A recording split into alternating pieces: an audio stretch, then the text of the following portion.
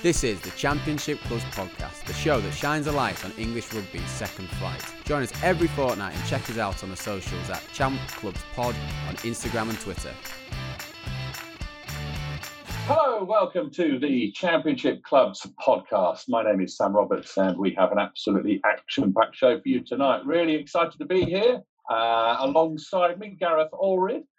Gareth, good afternoon to you, or good morning, or good evening, whenever you're listening to this show. I suppose it's always a bit difficult when you introduce people on a podcast. You don't know what time people are listening. But hello, Gareth Allred, how are you?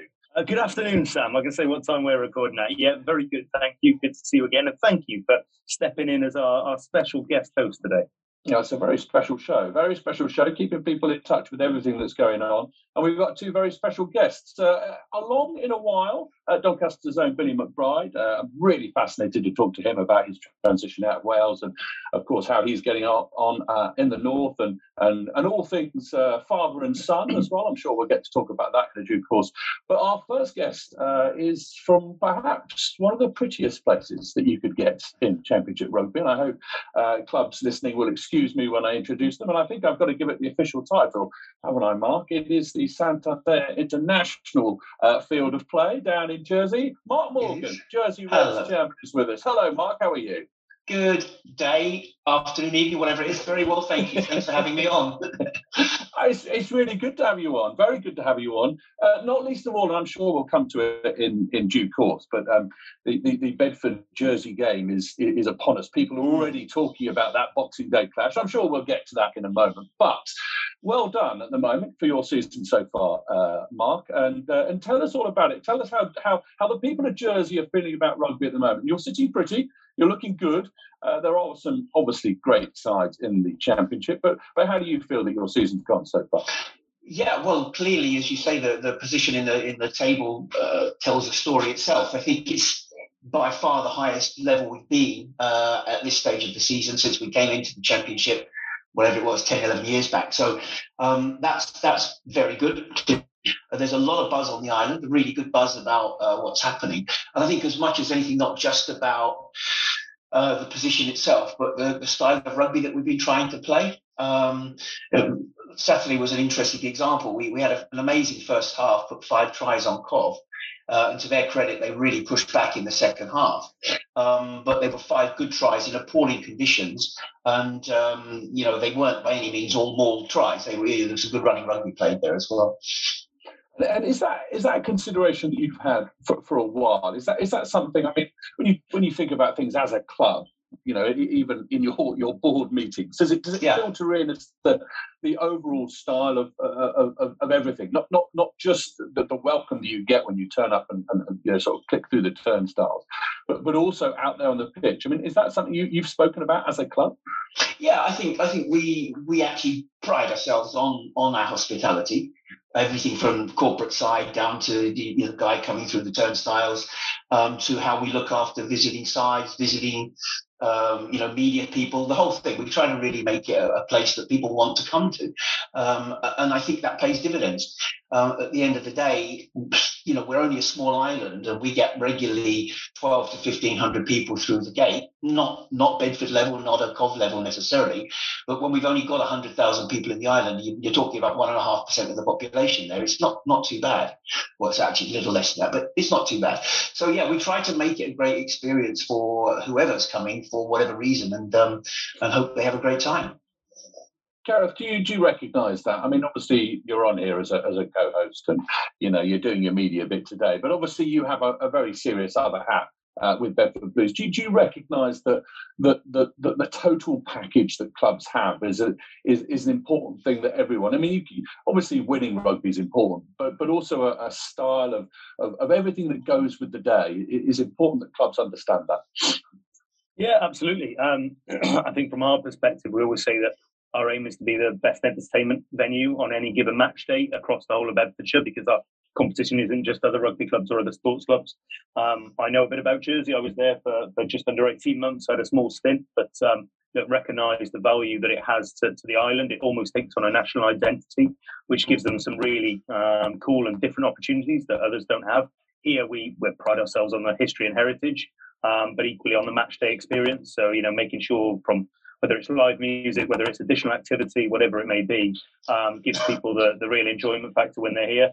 I think Jersey do it brilliantly. I think we're very lucky. You know, Mark mentioned we're probably the best supported club now in the Championship. Now that 13th club has disappeared, that always used to drop down and sway things. But yeah, we see that. I mean, a big part, Mark touched on the type of rugby.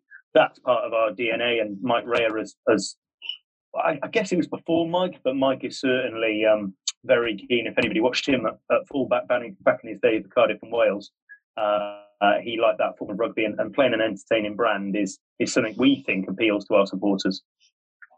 Mark, touching on that, we mentioned Mike Rea. We mentioned someone who has been with the club for a long time. You yourself, played for the club. You've been on the island for a long time. You've woven yourself into the fabric of the very place that you're trying to promote.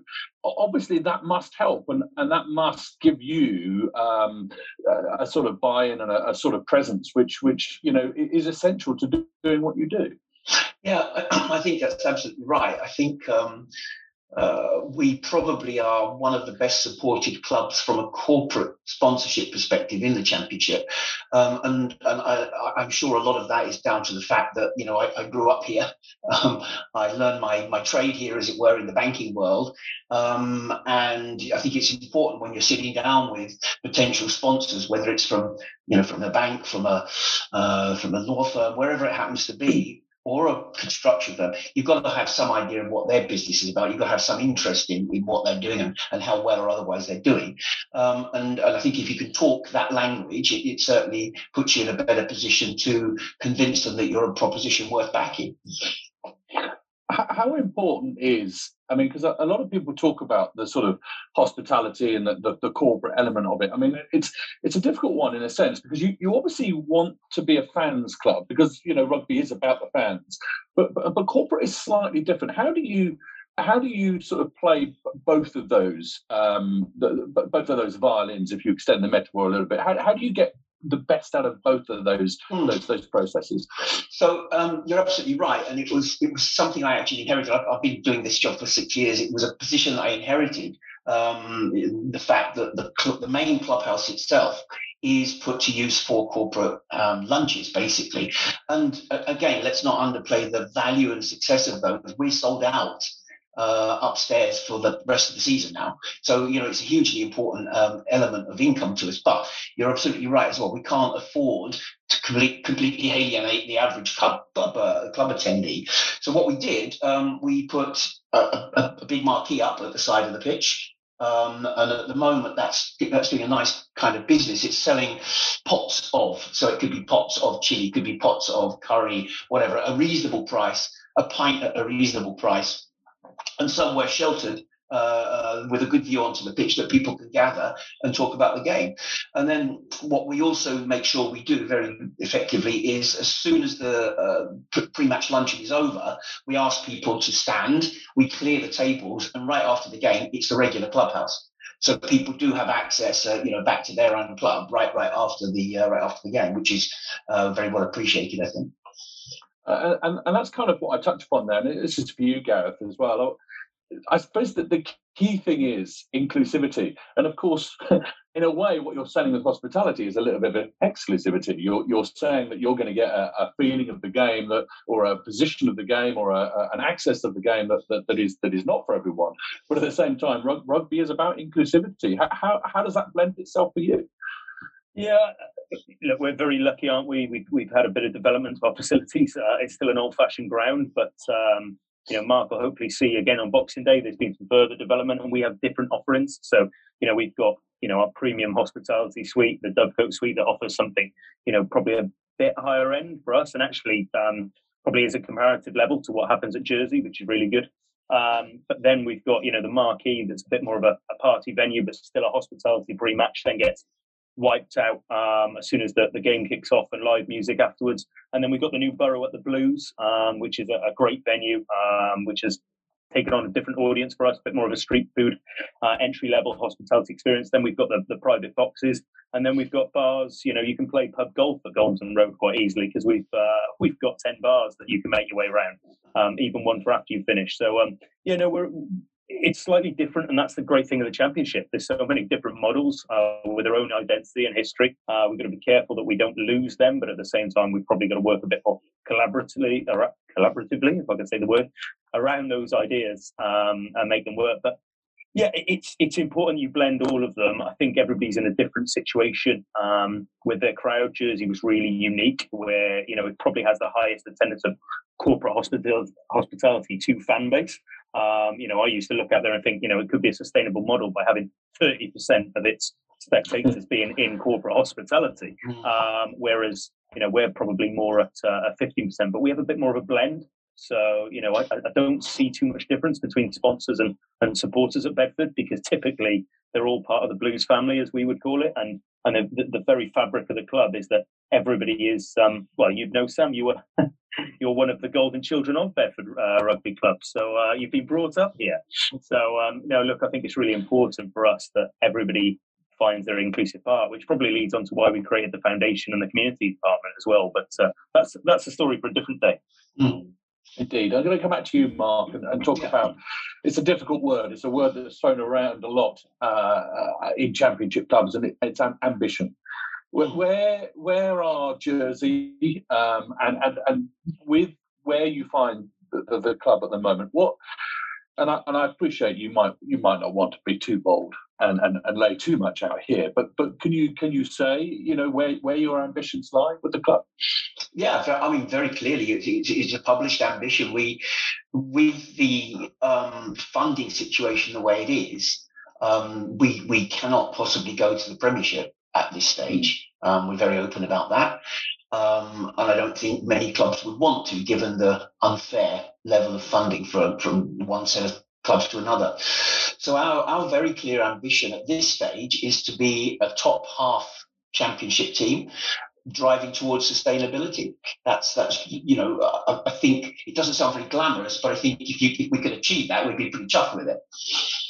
What do you say then when, because and I run into them quite a bit. I've run into, in the circles I sort of come into contact with fans. You will often hear the idea that really the only ambition that you need to have is why don't you want to be an Exeter? Why don't you want to get to the Premiership? Now, can you just elaborate for those perhaps I'm tuning in for the first time, just to understand why that isn't? I mean, I know, because I'd probably give a similar answer to that fan that you would about what it is. And for me, I wish more people had the appreciation of being a top second tier side first and foremost before anything else happened. But can you in your own words, can you sort of talk about why what you would say to a fan that was contrary to, well, we actually, the Premiership isn't an ambition of ours? So I would firstly state that there's no lack of ambition in terms of playing great rugby and delivering a great experience. There's no lack of ambition whatsoever there. And in fact, I think given the resources that we all have to work with, we do a damn good job. I'd maybe answer the question in a slightly different way and say, why would you want to be a Premiership club? You show me one that's making any money right now. And if you didn't have Mr. Rich Man sitting behind that club, you'd have nothing. Now, that is not a sustainable business model. Forget the lack of funding for us. It is not a sustainable business model for our sport in the country. And we all know PRL is a standalone unit. We can't influence that. We can't do anything about it.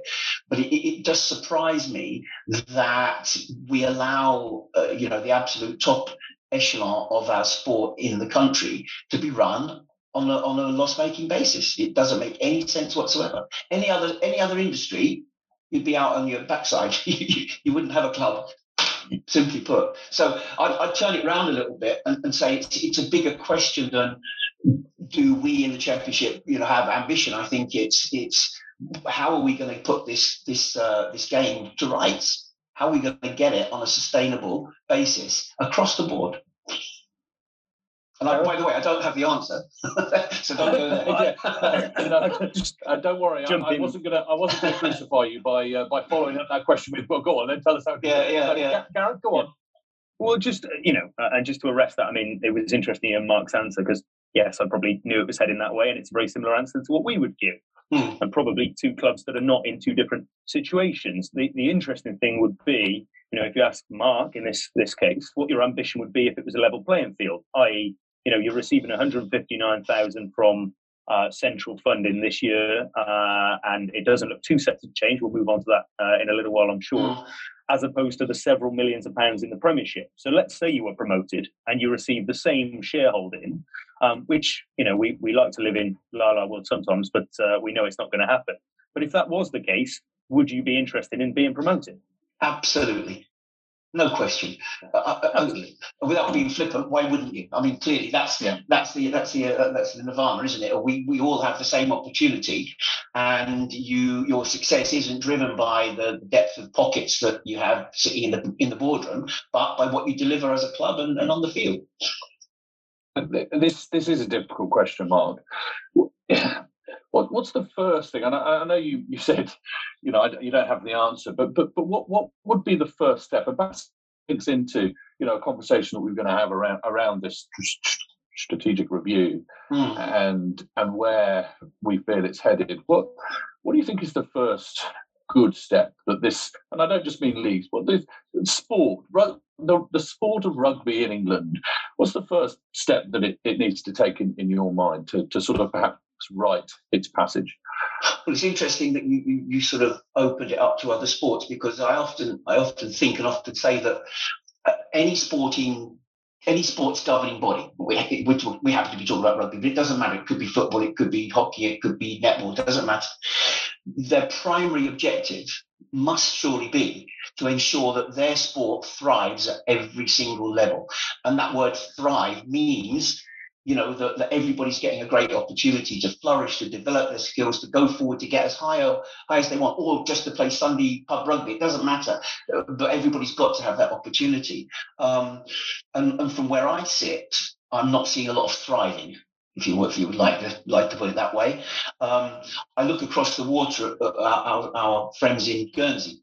Guernsey are playing now in National 2 and doing pretty okay. They're about, I think, 5th or 6th in the table there, something like that. They certainly have ambitions to push towards Level 3, which would be National 1.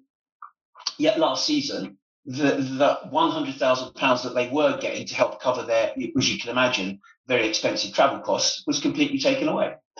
Our women's team here in Jersey had its funding completely taken away. All right. And I'm not saying necessarily that we need special treatment because of where we are, but it is tremendously expensive, as you could imagine, for us. So everyone will obviously think of Jersey Reds, the first team, the pro team. Yes, we're on and off the island every other week, but so are our amateurs. Our amateurs have to play. Our amateur males have to play on the mainland. Our amateur women play on the mainland, and about 5 levels of our juniors play on the mainland, because there's no competition here. So I think that the funding that these guys and our friends in Guernsey were receiving was in recognition of, that there has to be some help there, some small amount of help to ensure that the game can thrive in these areas. So when I talk about not thriving, for me, and I accept it's been tough times, but for all of that funding at a lower level to have been drained away over the past couple of seasons, it is horrendous. Yeah, I think just to add to that on Sam's question, I think the wider part, I think there are two separate issues: the Championship and Elite Rugby versus what the RFU probably first objective in many ways should be, and that is participation, which has, let's not forget, has a major issue.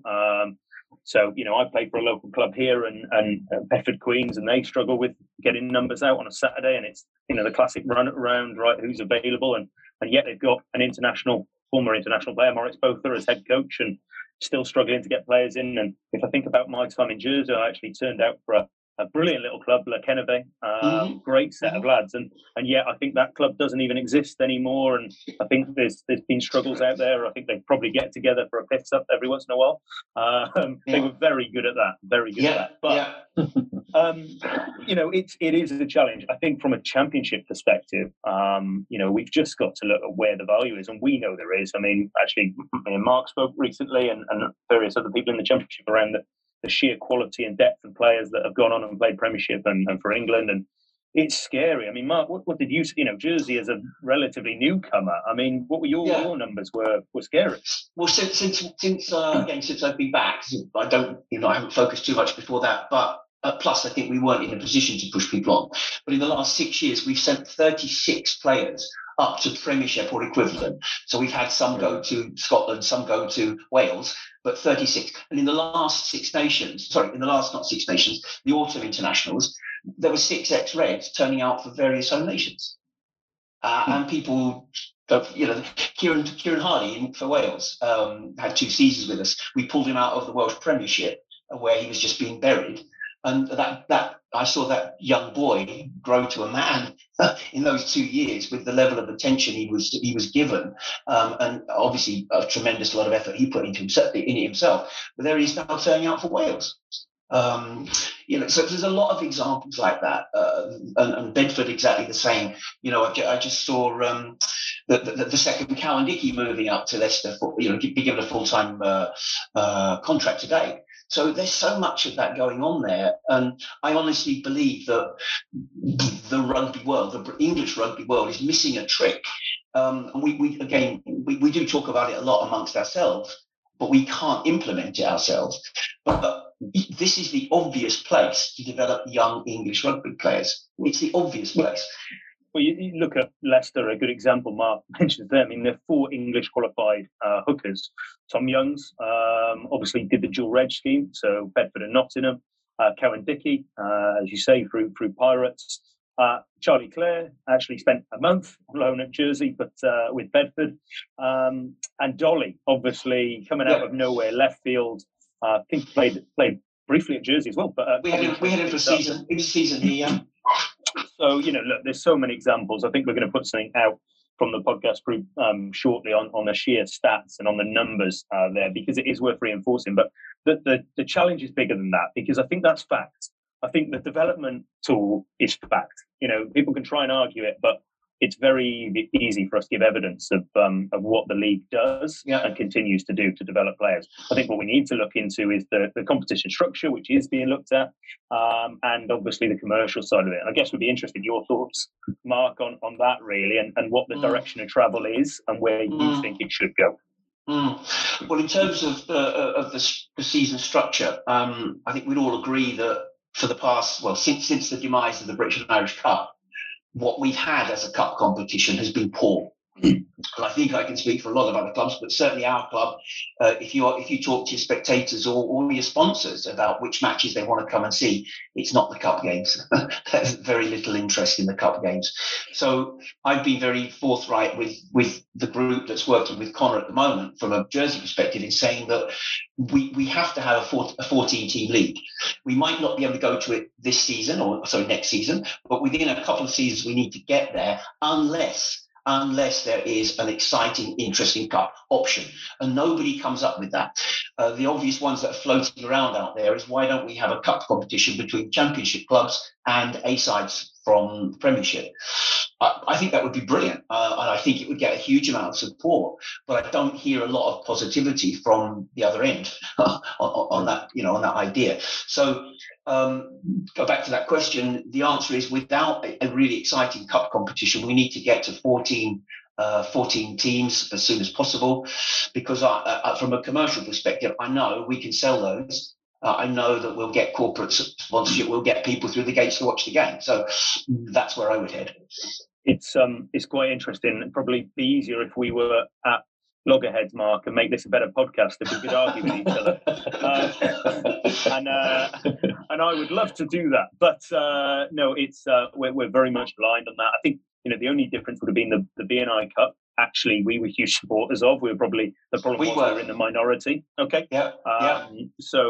So maybe other clubs weren't, and that was probably upsetting. We put a lot of thought into different themes, ladies' days, different events and themes that worked really well. Sam managed to auctioneer a number 23 naked man his shirt off for about £1,000 for £1,000 for charity. So we had some success.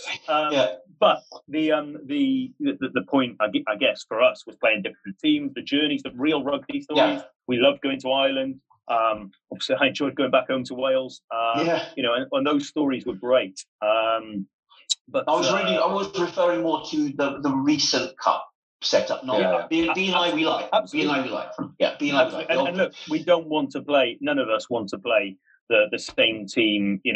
5 times in a season. Even us and Ampthill get a bit fed up probably facing each other that many times. So look, so many battles of Bedfordshire, right?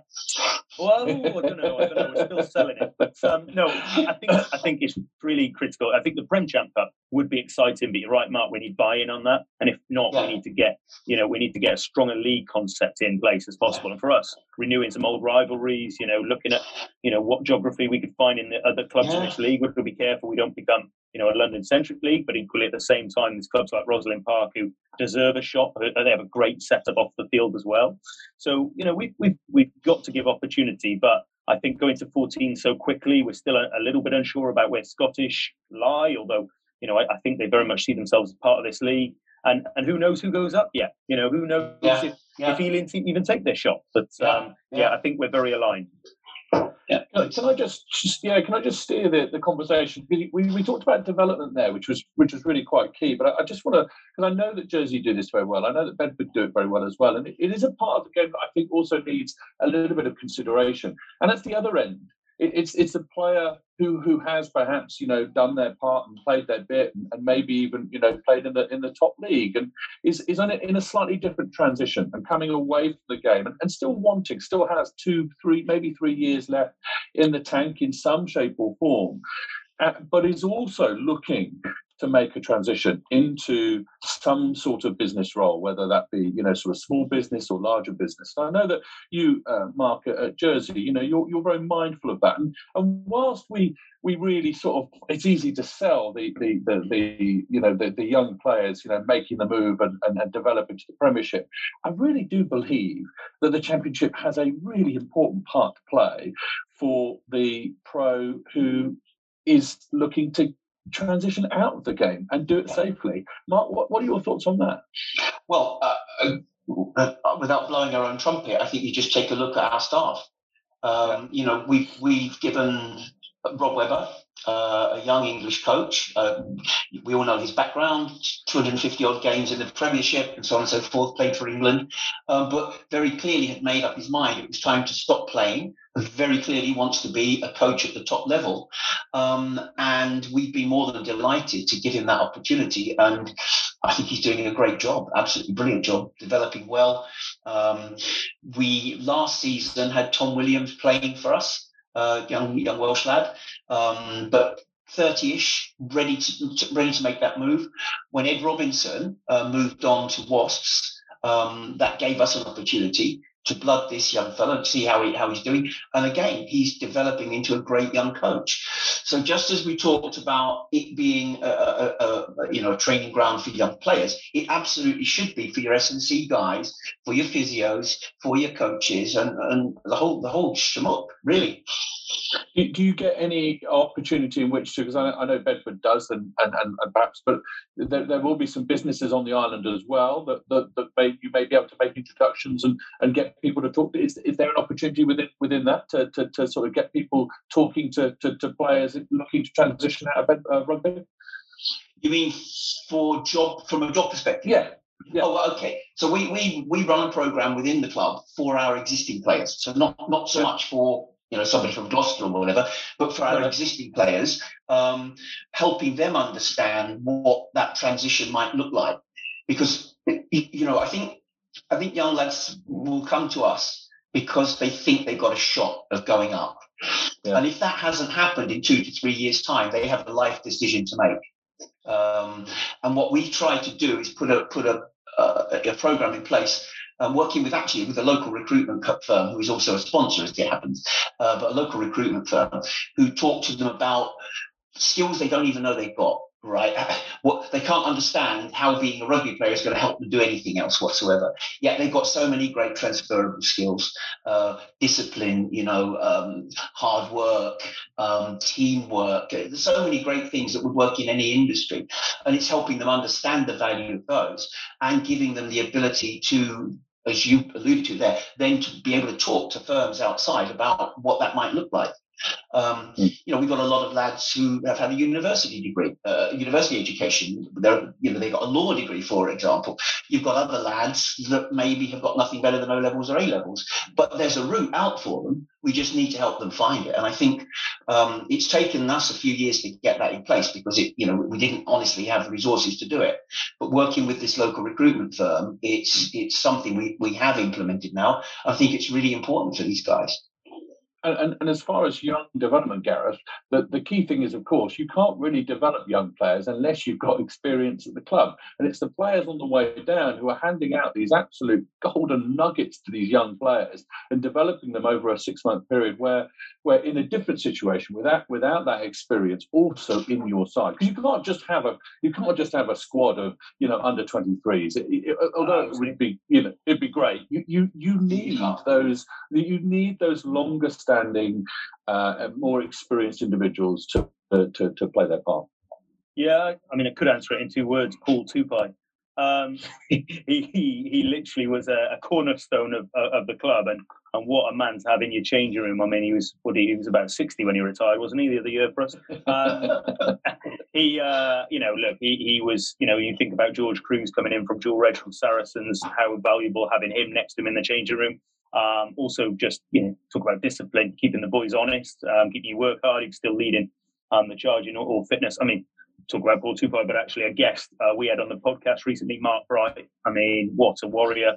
And there's lots of them. Matt Challoner at Doncaster. There's been loads of them. Our transition piece, and to answer the first question you asked around that, ours has changed slightly. So the funding cuts and COVID meant that we decided to move back to part-time. That meant we had to look at transition. So, we very much combined those offers. We've got players who come back to us because they've already got their mind on that. We've had some great examples of players doing that. Lee Dixon, we managed to only sign him and move him to the Championship by the fact that we could look at an opportunity with a private school here for him to start that road and that journey. And he's now very successfully head of sport. I won't get it wrong, but somewhere where that's the one I was going to. Thank you. His former school, and we got the next phase of that. Alex Day, we're seeing the value he adds to the youngsters here, and it's very much about that transition, and we've got a lot of them, but we've coupled it with our dual reg agreement and our strategic partnership with Northampton Saints. So we've still got the youngsters learning from those players, but everyone's different. Jersey are in a very different scenario, like Cornish Pirates, but you can't. It's not as easy to move part-time, licenses, living, all those challenges. And you've got to find what model works for you. And for us, that's meant that we've added some more of that experience back. And it's paying dividends. It definitely is both on the field, but also for the development of youngsters. So, there's so many great examples of that. And I think it's just really important that you find the right fit for you and the club. We've got players doing pharmaceutical sales, teaching, landscape gardeners, and everything in between. So, it's a bit of a throwback, but it's if we get it right on the pitch, which is our first target, and Mike is, with the resources he's got, is still bringing some magic together. So, we're excited. We're excited for Jersey on Boxing Day. That's the big tester. Can't wait. Looking forward to it. It should be great. But Mark is actually, Sam, did you know Mark's actually a big Bedford fan? He's actually from the Shire. I was born and bred in the Shire, indeed. Absolutely. Right. Well, that leads me neatly into you. You can talk us through. Obviously, you would have one of the first things you would have looked at over the weekend was the Bedford Blues versus London Scottish result. That's the one you would have looked at, no doubt. But let me go through the weekend's results. Ampthill at Dillingham Park lost out to Cornish Pirates 13-26. Donny against Nottingham, a super rivalry that, but Donny getting the better hand of them, almost hitting the 50-point mark against Nottingham. Bedford Blues, we'll talk about it, probably start it, 24-19, got the bonus point try, but that's as much as we can possibly say about that. Jersey fought well against a resurgent Coventry side, then coming back in the second half to make a real meal of it. We'll obviously talk about that with you, Mark, as well. And then Richmond, it must have ricocheted around the league, the half-time score from Richmond. They were up, I think, 17-0 at half-time against Ealing Trailfinders, but couldn't hold out. They lost 24-33. Let's start with Bedford Blues versus London Scottish, Gareth. I mean, we were both there. an abysmal afternoon.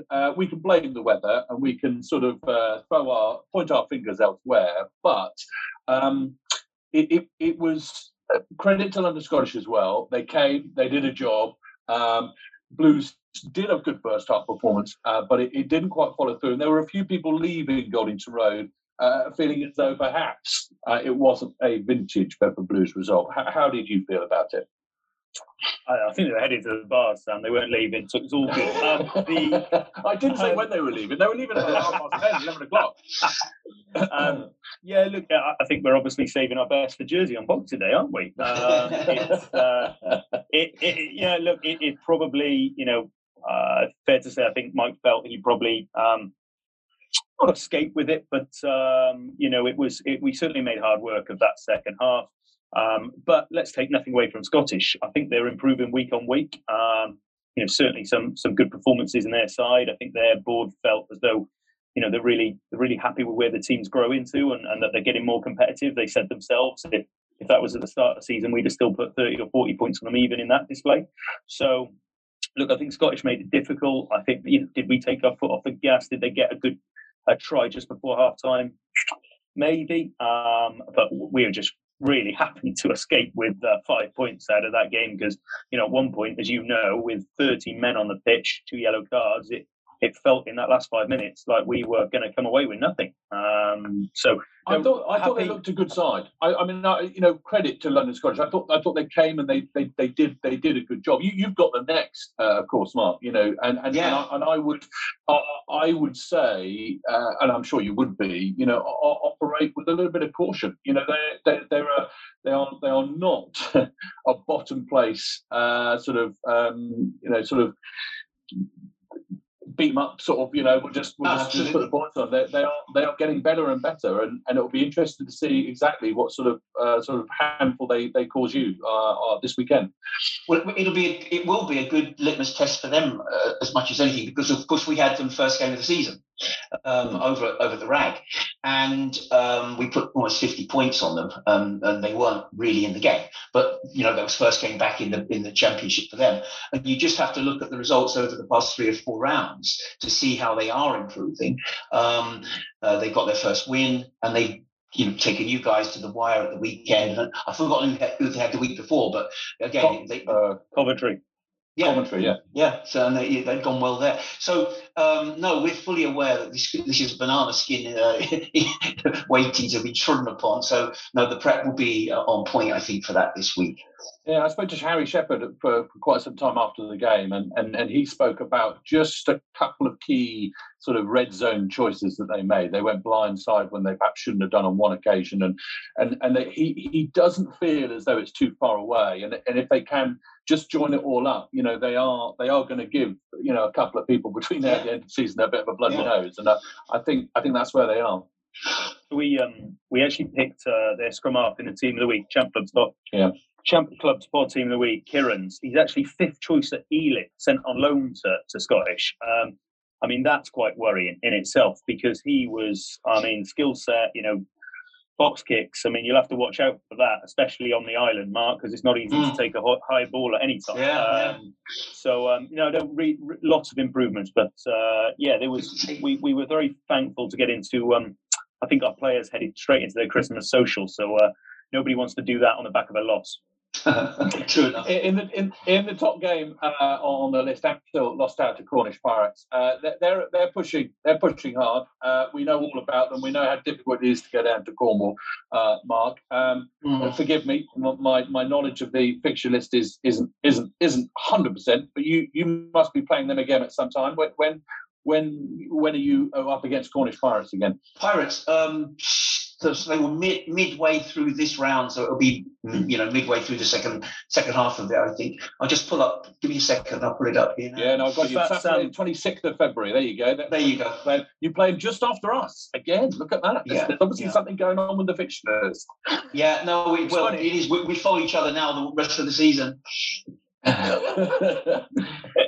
the way, we love the Pirates trip. We love the Pirates trip. It's the one game of the season where we get a charter, and we sell off 50% of the seats to supporters that want to come along.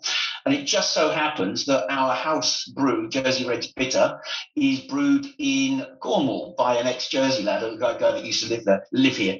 So we just have to go and do a brewery tour rather on the morning before the game or the afternoon before the game. So it's always a good trip down there. Enjoy it. I was going to say you have to do it. Arms up. It's obligatory. Yeah, really twisted. Yeah, obligatory. Yeah.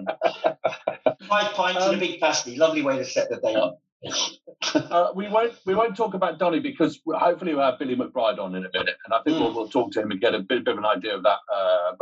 But also just talk about Richmond and Ealing. I mean, I was at the Richmond Bedford game and they came and did a real number on us, and I was worried about it before it kicked off. They did exactly what I thought they were going to do. But this weekend also shows that there is a growing force in the Championship. Richmond, they have, they've had some very canny signings, some very clever pieces of timber added to the shed. And I think Richmond are a really good side. Gareth, go on, say something nice about the Ragsters. Just enjoyed your analogies and metaphors, Sam.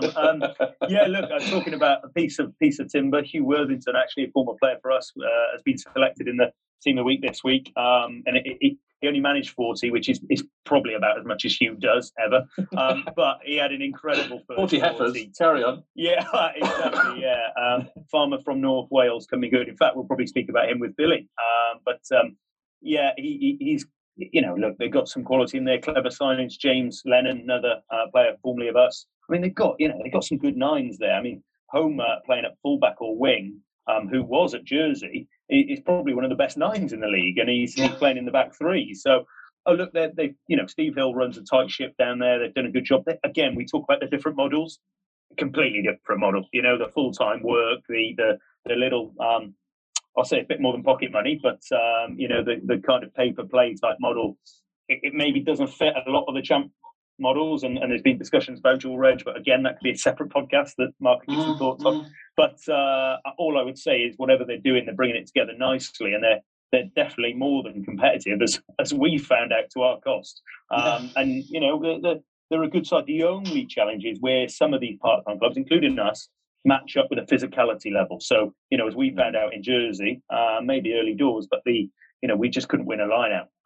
The scrum, we actually competed. We had two lads on dual reg from Saints who did a terrific job, actually. But the line-out, and I think that's the only difference. You look at some of these full-time sides, that's just sometimes the difference. That front five, big, heavy front five, not allowing us to kind of get in the game. So, that's probably the one challenge that all the part-time clubs will have. Would you agree, Mark, or think? Yeah, no, I do agree. And it must be quite a challenge for them when they've got to do a Cornish run or a Jersey run. If they're going to want to come or go on the day before, people have got to get out of work, and I guess there are only so many passes you're going to get in a season. So it is tough. But I think Richmond, I've always quite admired, and they've got a unique proposition. Pretty much every one of those lads, if they wanted to and the opportunities were there, they could be professional rugby players. So they've got this fantastic proposition of being a great club for those people who are able to play at the top level but have chosen to go into their respective professions, careers, whatever it happens to be. So we said about it earlier, if you're sitting in Doncaster, you're sitting in Jersey, you're sitting in Penzance, those opportunities aren't there. You just can't. So they've got a unique proposition and they do it really, really well. Last bit with you, Mark. I'm going to put you on the spot.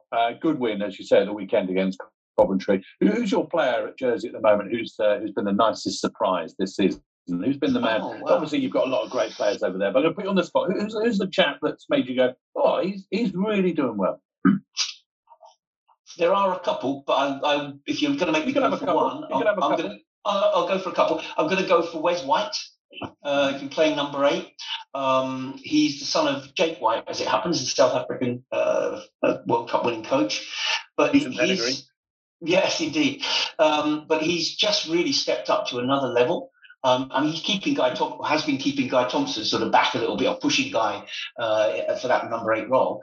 But we haven't had a fit number 8 for the last 3 games now, so all of our 3-8s are out at the moment. But that's we'll be fine. But no, Jake, I think, has really stepped up. We saw young Will Brown moved over from Ampthill, scored a hat-trick in the first half at the weekend, and a couple of those was fantastic finishes. I mean, really top quality finishes out on the wing. So yeah, there are a couple of lads that have really stepped forward. But what I would like to throw in there is, I think part of our strength this season has been a fantastic togetherness amongst the squad. And they really do work for each other. We had the first 5 games without a recognised 10. We just had 3 games without a recognised 8. But they got together, they covered that, they figured out how to do the job, and gone out there, and they're still getting it done, thankfully. So, question for you, Gareth. I mean, I could pick a couple, but go on. Why don't you pick a couple then, Sam? I'll only get in trouble. I know you're a bit closer to the fire. You know, they're absolutely tuned in, pouring in, listening on every word now. I don't think it would be too much of a surprise to pull out the name of Will Maisie. Not that I was too surprised that with how he has played, but just the consistency level that he has been able to put in sort of week in, week out has been really, really pleasing. I suppose the name that stands out is actually one that we've had a bit of trouble in, and I'm really pleased to see him pushing on. Jack Hughes has come in, I think, and done a really good job. Obviously, you know, the injury situation at Hook at one stage was looking a little bit worrying, and to see Jack push on and score again at the weekend. Did he have a couple of tries at the end? Did he notch the second one as well? There's a bit of a fight for which one of that. I mean, so Sam, I would say him. I think a lot have. So I think Mike's got his recruitment really spot on this year, and not just, you know, Mike signs people not just based on their playing ability, but on their fit and on their culture. And you know, a couple of forwards, Luke Frost and Alex Wolford, very different characters. One calling the line out, one smashing everything that's in sight. I'll let you choose which one, but they're, you know, really added quality there. And then the back division, hard to argue with Maisie, but I think part of that is the fact that the competition he's receiving. I mean, signing Louis Grimaldi, which was, you know, Amptill's captain and star player in many ways, means that we've really pushed Will, I think, to, you know, you can pick either one of them, and I feel for Louis at times, and it's a tough one to manage because Will's playing so well. But I think the fact that we've got those options, bringing back Dean Adamson back to the club, you know, there's so many good ones. And then there's the Saints deal, you know, Tom Litchfield, a Bedford boy through and through and through. And look, getting to see him in a Bedford shirt, bringing back former Northampton Saints player Jamie Elliott, another Bedford boy. I think, you know, that's been really good for us and really fits the culture of the club. So, no, I think we're in a good place on that side of it. I'll add one Jersey player, and that is a lad who's just been through the ringer and a former player for us, and that's Sam Lehman. I mean, you couldn't wish for a better bloke to have in your squad, just such a good lad and what he's been through. And credit to Jersey. I take my hat off to Jersey. What they've done to support him, I think, is terrific. So well done, Mark, on that. Thank you. He's a great lad. You're listening to the Championship Clubs podcast. Be sure to follow us on social media at Champ Clubs Pod on Instagram and Twitter. Well, joining us now on the Championship Clubs podcast, I'm really delighted to say a man is making a fine impression up in the north of England for the Doncaster Knights. It is Billy McBride. Billy, nice to have you with us. I trust you're well. I trust everything is going well up north. Thanks very much for having me on. First and foremost, we're all good. Just come off a good win on the weekend against Notts, so the mood of the camp is all good at the minute.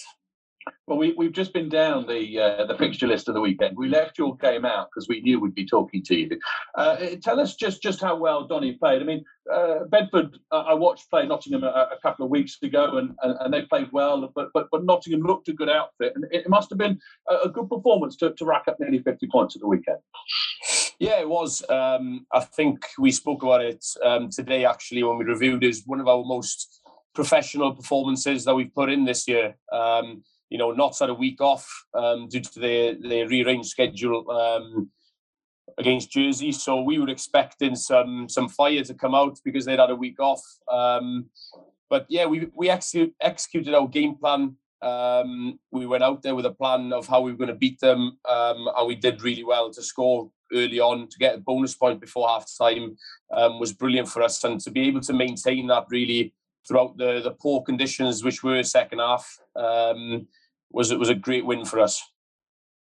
Before you came on, we were just talking about each and every club and the way that everyone seems to be really sorting themselves out and getting into a good vein of form at the moment. There's no bad club. Bedford found that London Scottish are an increasingly good side at the moment. You're into your second season at Donny. I mean, the hits keep coming, don't they? I mean, every weekend there is a different Rubik's Cube laid out in front of you and a different problem to overcome. And it's proving a good and strong competition. Yeah, definitely. I mean, you can look at the table and how many points separates, the top from the bottom. Really, there's not many in there. And as you said, there's a different challenge each week. One that us as a playing group are really thriving on. Really, especially with the big block of games that we've had from about a month ago through till Christmas, especially us in Doncaster. I think we're playing 7 in a row. So there's no real time for reflection. We do our debrief, but it's straight on to the next challenge, which for us is Coventry this week, a team that we lost to the opening weekend of the season, and a team that we know can be very dangerous. So for us, it's about going out there and again executing a game plan, which we think we can turn them over. Go on, Gareth. Oh, sorry, Sam. You forgot you had somebody else on here, Sam, didn't you? I did. I just want to speak to Billy. Sorry, go on. I was just going to ask about your own performance, Billy. You're obviously well known to Donny and the Championship of playing fullback, even though you've played 10 at RGC. Most people recognise you're from God's country with your accent. So just tell us a little bit about you playing 10 at the weekend. I mean, you've been Team of the Week a few times at 15. Sam Olver last year's 10 of the season. So is Bodes just looking at manoeuvring different things and seeing different combinations, or are you thinking 10 is the preferred position? Sorry, just say that again. God's country, you said, wasn't it? Yeah, that's it. Three of us. Yeah, come on. No. As you said, I initially signed as a 10. I'd never had any previous experience of playing 15. It was actually the first game of the season against Ampthill last year where I came on as a 15, and we were really struggling down there. And we came back to win. Similar story to us this season, really. So I came on as a 15 then, and Bodes came up to me and said, "Look, how do you feel about playing 15 the next game, which was Cov at the time?" And I said, "Look, I'll give it a go. I've never played there before. Obviously, it's going to be a bit different." And he, to be fair, made it quite easy. He said, "Look, you don't need to do anything different. Obviously, defensively, we're going to talk you through your role and stuff. But it's a case of getting two first receivers on the field, trying to play a pattern which suits both a left and right-footed kicker in me and Sam when we're on the field together. It gives us a little bit of a different dimension in our attacking play, especially if you're defending against us, especially this year with a 50-22 rule. It's a bit of a nightmare for any 15/wingers out there when you've got a left and right-footed option. So I obviously spent, a lot of last year playing 15 and then moved to 10 for the latter part of most games. Last weekend then, Bose just came up to me and said, "Look, you've earned your shot, really." I mean, it's been quite a little bit frustrating, obviously playing out of position, but I understand why. It's for the benefit of the team. And again, if the team wants me to play 15, then I'm more than happy to throw my hands up and do that, as long as the team comes first. But I was really excited to get the number 10 jersey on this week, and it was a case of executing that game plan as I've mentioned. And for me, it was a little bit nerve-wracking because I haven't played 10 in so long. But I really enjoyed it, and the guys around me made my work a lot easier. Fordy, the backs coach, and Bose put their full faith in me, and I suppose it's something that moving forward is going to be really important because touch wood, if there is a knock or two in the back line, then it needs to be some depth there. So it was just a case of me proving what I can do in the 10 shirt, and then we'll see what selection brings this weekend. Big win against Ealing the other week as well. What about the word promotion? Does that get talked about? I mean, I know what you're going to say. You're going to say, no, we take it 1 week at a time and we only focus on the next week. I know what you're going to say, but I mean, come on. I mean, is that something that you talk about? Look, I'd be lying if I didn't tell you that it is in the back of some players' minds. I think there's a fine balance of being ambitious and then taking it week by week. So we're an ambitious team. We know that we're the only team in Yorkshire. I think everyone in England would like another team in the Prem from Yorkshire. As you know, it's been a couple of years since that's happened. But as you say, we do take it week by week. But then it is hard when you come up against teams like Ealing and you manage to turn them over. And there is a little bit of, it wets the lips a little bit, doesn't it? When you think about wins like that. I mean, for me, I can only speak about it. I think that's probably the best win I've ever had in my career, that win against Ealing. And not the fact it was Ealing, not the fact that they've, everyone speaks about their budget and the players, the world-class players that they've got, but it was the fact we did it in such poor conditions. I mean, I can't describe the conditions. They were awful. And the fact that we managed to win and, not just win, we won significantly. The scoreboard was true to how we played and how well we executed that game. But as you say, we're an ambitious club. We'd love to be promoted, don't get me wrong, but we know that we've got a lot of hard work before that happens. I thought you were going to say because you went in from 70 billion, it was all about your try. I did nothing. I'm not even. You look like you couldn't run a single yard further at that particular time. You were looking for every man around you, but you celebrated in the 22. I mean, I've looked back. I was a bit embarrassed by that. But no, Jack Spittle did most of the work. He had the assist. He made the interception. I was just there, just tracking, managed to get the offload in. I just tried to turn on the afterburners, I suppose.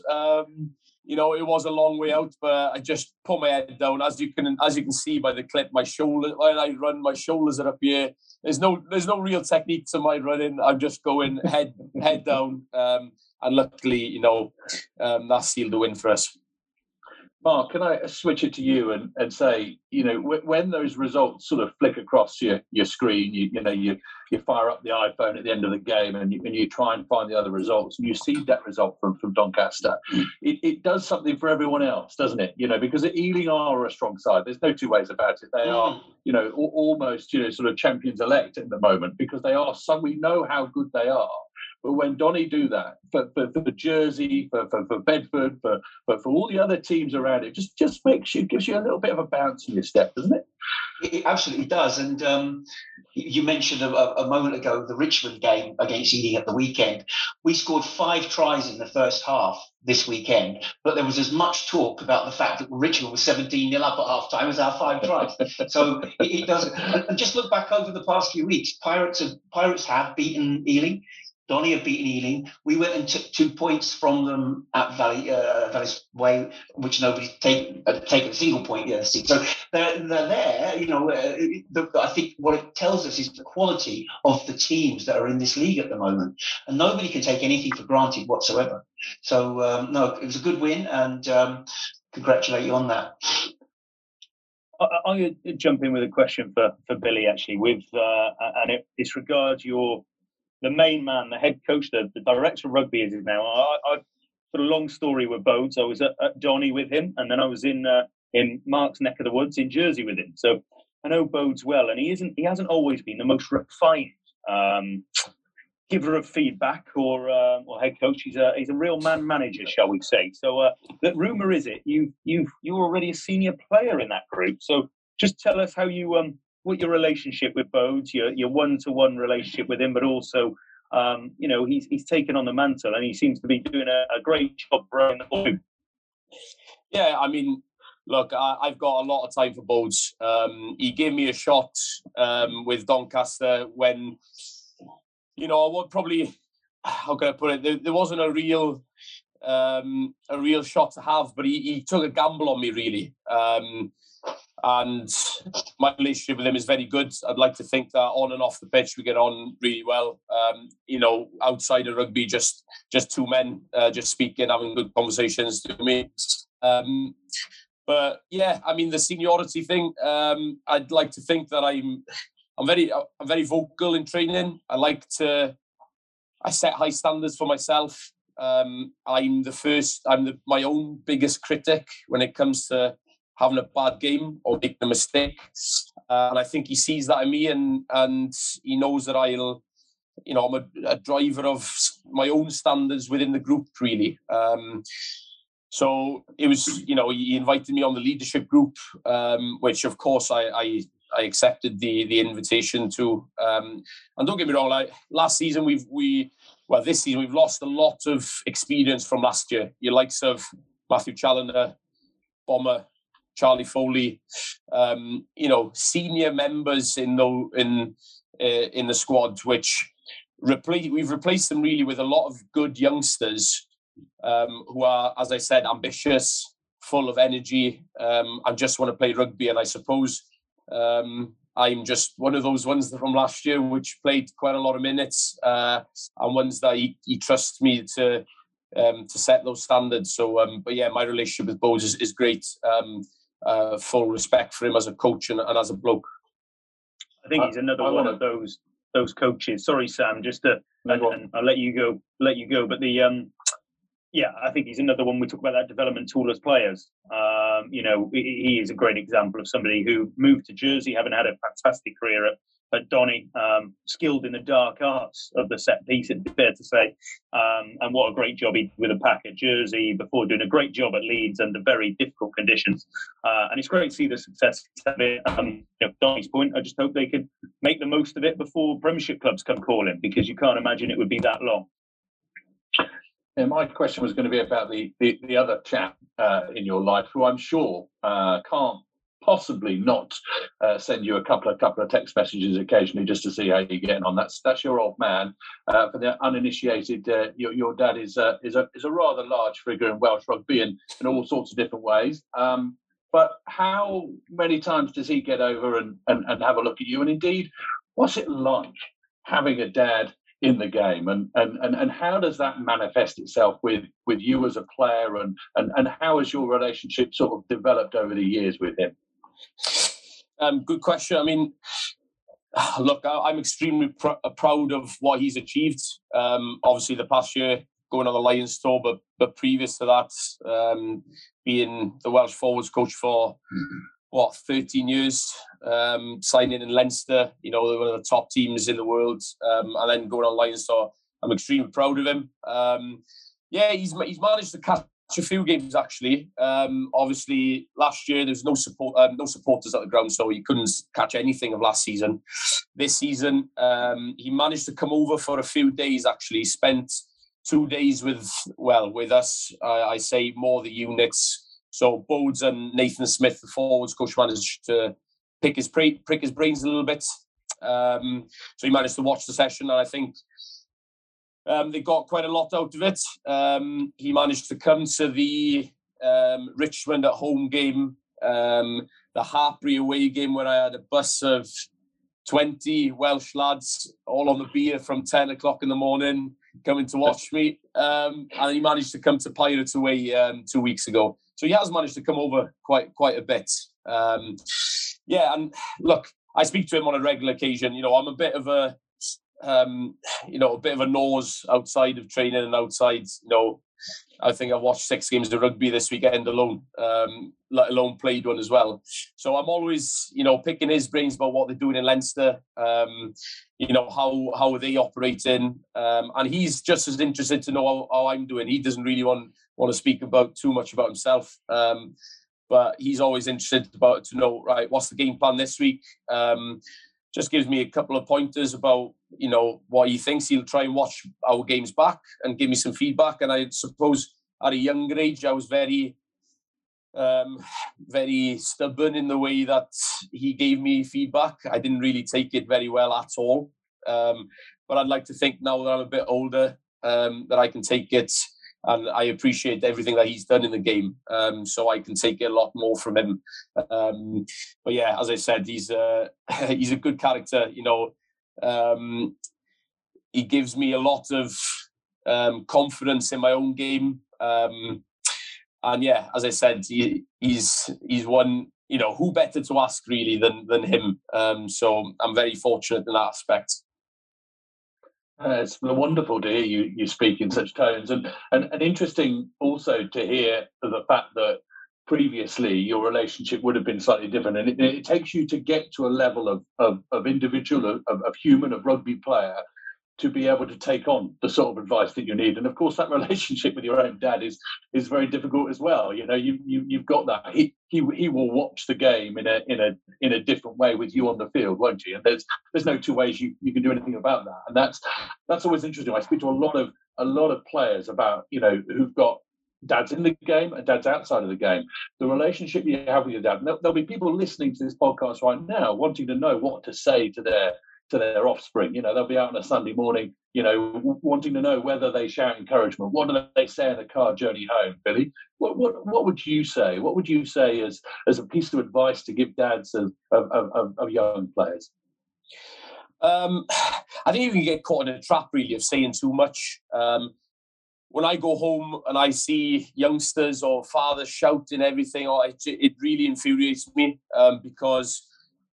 Look, your dad wants the best for you. I understand that. But when you're younger, especially when I was growing up, my dad was never the one to scream and shout. He'd always say it in a subtle way. But I was very, hot-headed. As you are a youngster, you think you know better than your own dad. And especially looking back, it embarrasses me a little bit that I knew better than my dad when that's his job.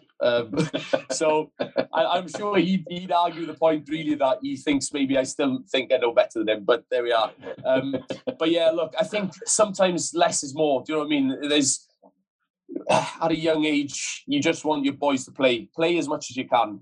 Every Sunday they want to be there, enjoying playing rugby with their mates. Not having to worry about what they're going to say in the car on the way home. You want to go out there and enjoy, play with a smile on your face. And that sounds as cringy as it sounds, that's what it's all about. Not having to worry too much about what your dad's going to say or what your friend's dad's going to say to you. And I think as young coaches, I've witnessed it firsthand. They try and bring structure in.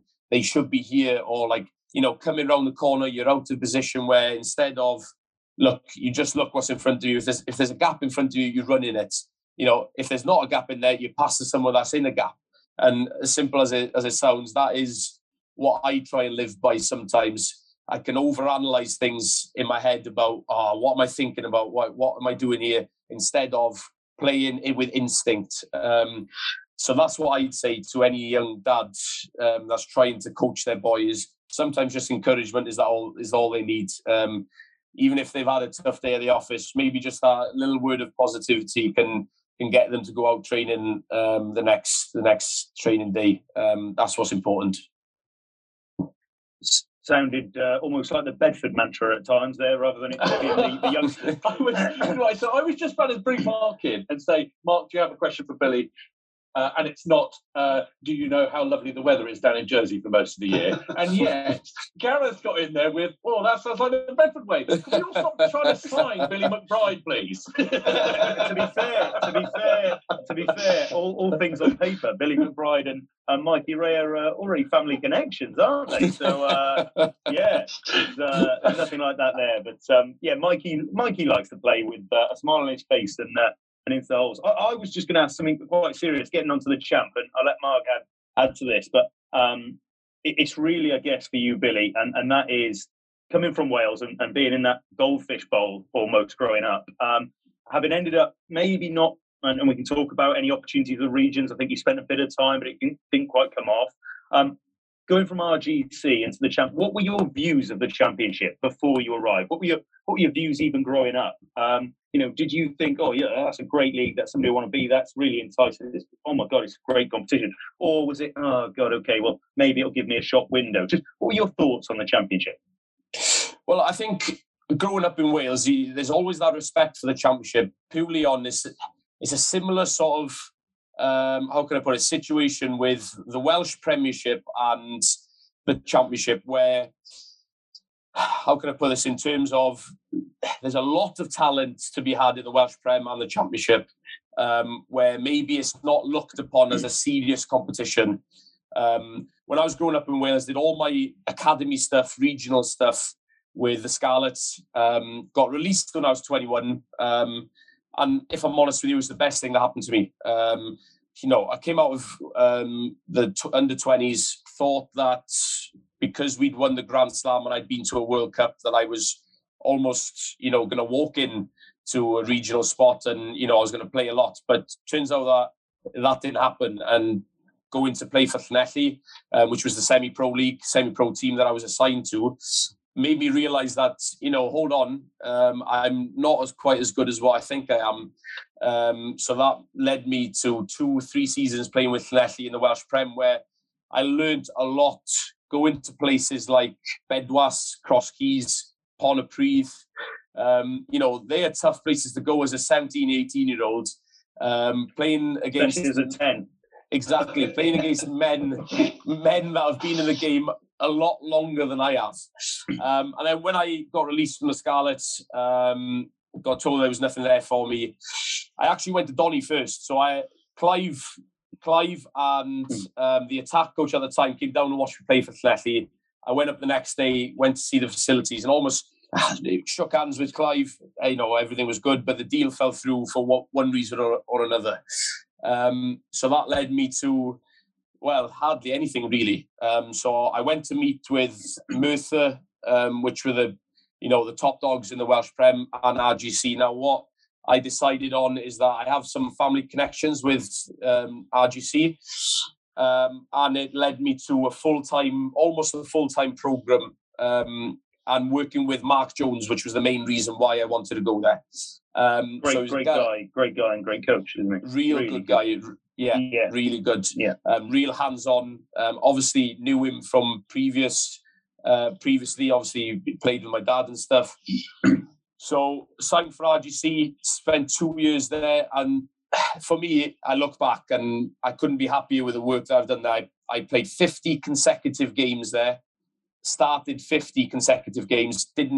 Hardly came off the pitch. Now, for me, as a 20 to 22-year-old lads, those 50 games are 50 games where I am of playing experience. You can do all the training you want, but to be in the thick of it, week in, week out, and not just playing Welsh Prem, you're playing against some boys that have dropped down from the Blues, Dragons, Ospreys, Scarlets. So you're playing against some boys which are professionally contracted.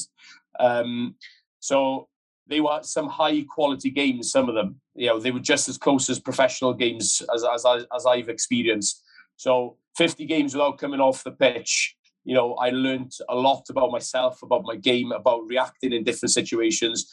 And then after RGC, I felt like there was a time for a change. I think I needed, with all due respect, to step up in quality of rugby and to be in a fully professional environment, and Bodes gave me that opportunity. And I look back, and similar to RGC in the Welsh Prem, in the Champ, there's a lot of talent which goes unnoticed, in my opinion, from the Premiership or from the regions. So the regions, I feel, don't look at the Welsh Prem enough, and I feel like the Premiership here don't look at the Champ enough. Because the last 2 years, again, I feel like my game has taken another step. I've played quite a lot of rugby in my 2 seasons here, and I want more. Do you know what I mean? I want more rugby, and I'm enjoying playing week in, week out to the Champ. And my experience of the Champ is that it's a lot more physical, a lot faster, and I feel a lot more sore on a Sunday or a Saturday if it's a Friday night game after the games. So that's my view on the Champ now. Now, going back to what my view of the champ was is when I was playing at the Scarlets, I actually had a little taste of it when we played the B&I Cup, the old B&I Cup. Now, I remember actually going to Bedford and turning Bedford over at their own spot. That was a big win for us as a Scarlets A side. Don't remember that, really. It didn't happen. I don't know about that. I think it was this, you learn a lot then, but like there was one year we went to Leinster A away, and we got pumped as a Scarlets A 70 odd points, and I'm not even exaggerating, it was 70 odd points. Now the week after, they came to Carmarthen Park and we turned them over at Carmarthen Park, and it was exactly the same side. So in that side you had boys like Jordan Lama, Ross Byrne, boys like that now playing week in, week out for Leinster. Now I'm thinking back, the same season, Scarlets actually made the playoffs to the B&I Cup semi-finals. Now we took a really good side. I started 10 that day. We took a really good side to Ealing, and watch my language, but we got our handed to us. We lost 80 odd points at Ealing, and that was my lasting impression of the champ. I was thinking, wow, if this is what you're up against every week, then it's a tough old league to play in, and it hasn't disappointed me so far in the Donny jersey. Another mention there, Mark, for the British and Irish Cup. We talked about it, but it's cyclical almost, the conversation coming around again. Great to hear those stories. Great to hear those names, getting involved in the competition. It needs to find its way back in some shape or form, doesn't it? Actually, so I want to pick up on something Billy mentioned, because I think it's really, really important. And that was about when you played 50 games on the trot. That is where, not just you, this is where young rugby players learn their skills, they learn their trade. Yeah. Not sitting in an academy, getting a game every month or two if you're lucky. And we were talking before you came on, Billy, about how the championship should perhaps be embraced by English rugby in its bigger format. And it should be absolutely that. It should be where young rugby boys come and learn their skills. And you don't learn that unless you're playing regular rugby.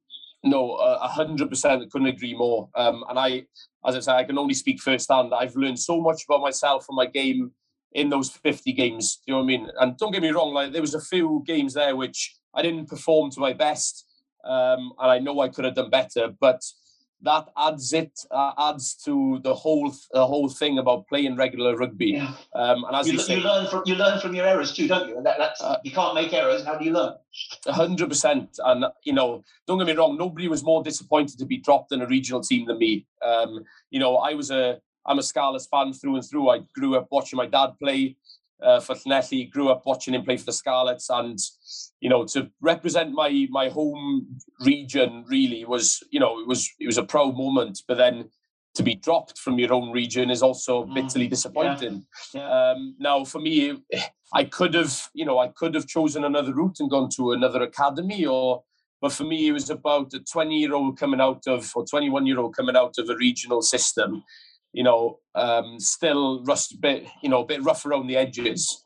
I wanted to play week in, week out in a team that was constantly performing, that could provide me with a consistency of I'm playing with a same scrum half every week, a similar centre partnership, a similar backline every week, and a forward pack which rarely changed.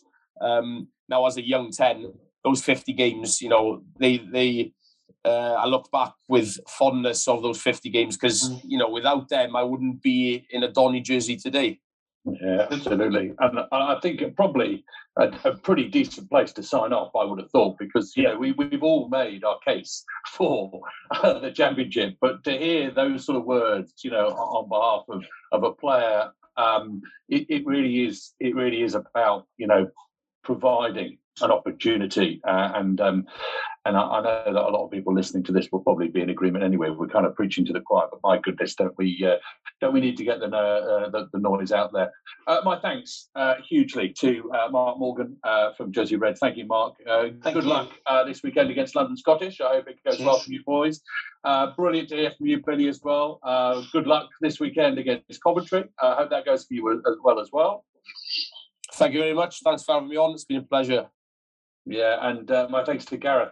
I think you were brilliant, Sam. I think Gully and Mike, they'll be worried about the time frame because we're still going, but well done, Sam. You've done a great job. That's not what I was fishing for at all, but thank you very much indeed. Thank you for listening as well. You definitely were. You definitely were. Yeah, all right. Anyway, right, I'm just going to sign off. Thank you, chaps. Thank you for everyone listening. Keep shouting loud and proud about Championship Rugby. It really is the way forward. Safe journeys. Goodbye. That was the Championship Clubs podcast. Be sure to come back in a fortnight's time and follow us on social media at Champ Clubs Pod on Instagram and Twitter.